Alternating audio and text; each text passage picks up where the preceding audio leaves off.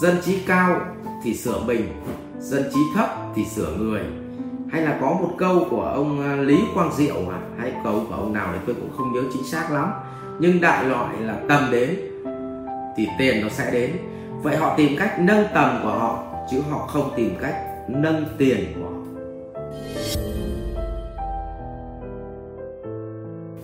Doãn Đức có đặt câu hỏi: thầy có suy nghĩ như thế nào về câu nói với một nhà quản lý thì nâng cao trình độ trau dồi bản thân, và câu nâng cao trình độ trau dồi bản thân khiến mọi người vui vẻ ạ? Em cảm ơn thầy. Thứ nhất là câu nói thì đất nước thế giới này chúng ta có vài tỷ người, và nếu ai cũng nói một câu và thầy trò mình đi phân tích câu nói của họ thì mệt lắm. Nhưng mà chắc là cái triết lý của họ là thay vì với một nhà quản lý hay một nhà lãnh đạo thì người ta sẽ dành rất nhiều thời gian để nhìn vào bên trong của bản thân. Với những cái người mà ở tầng thấp thì họ sẽ nhìn vào những vấn đề của bên ngoài. Tôi lấy ví dụ, nếu một anh mà dân trí, tôi ở đây tôi cũng không có phê bình cao hay thấp, ai rồi cũng đi từ dân trí thấp lên dân trí cao nhé, cho nên là đừng tự ái. Tức là nếu anh nào mà dân trí thấp sẽ tìm cách đi ghen để giữ vợ, giữ chồng.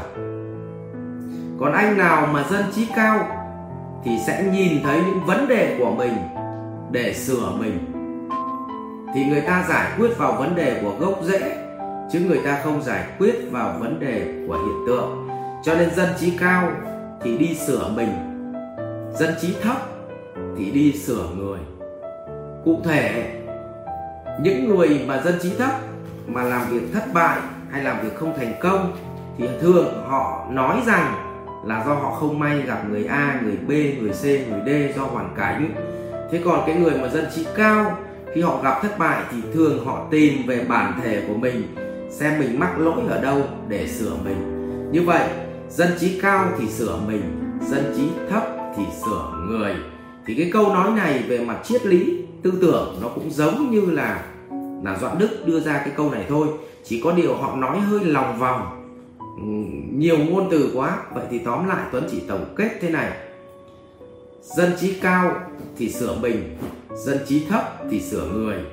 Hay là có một câu của ông Lý Quang Diệu hay câu của ông nào đấy tôi cũng không nhớ chính xác lắm, nhưng đại loại là tầm đến thì tiền nó sẽ đến. Vậy họ tìm cách nâng tầm của họ chứ họ không tìm cách nâng tiền của họ.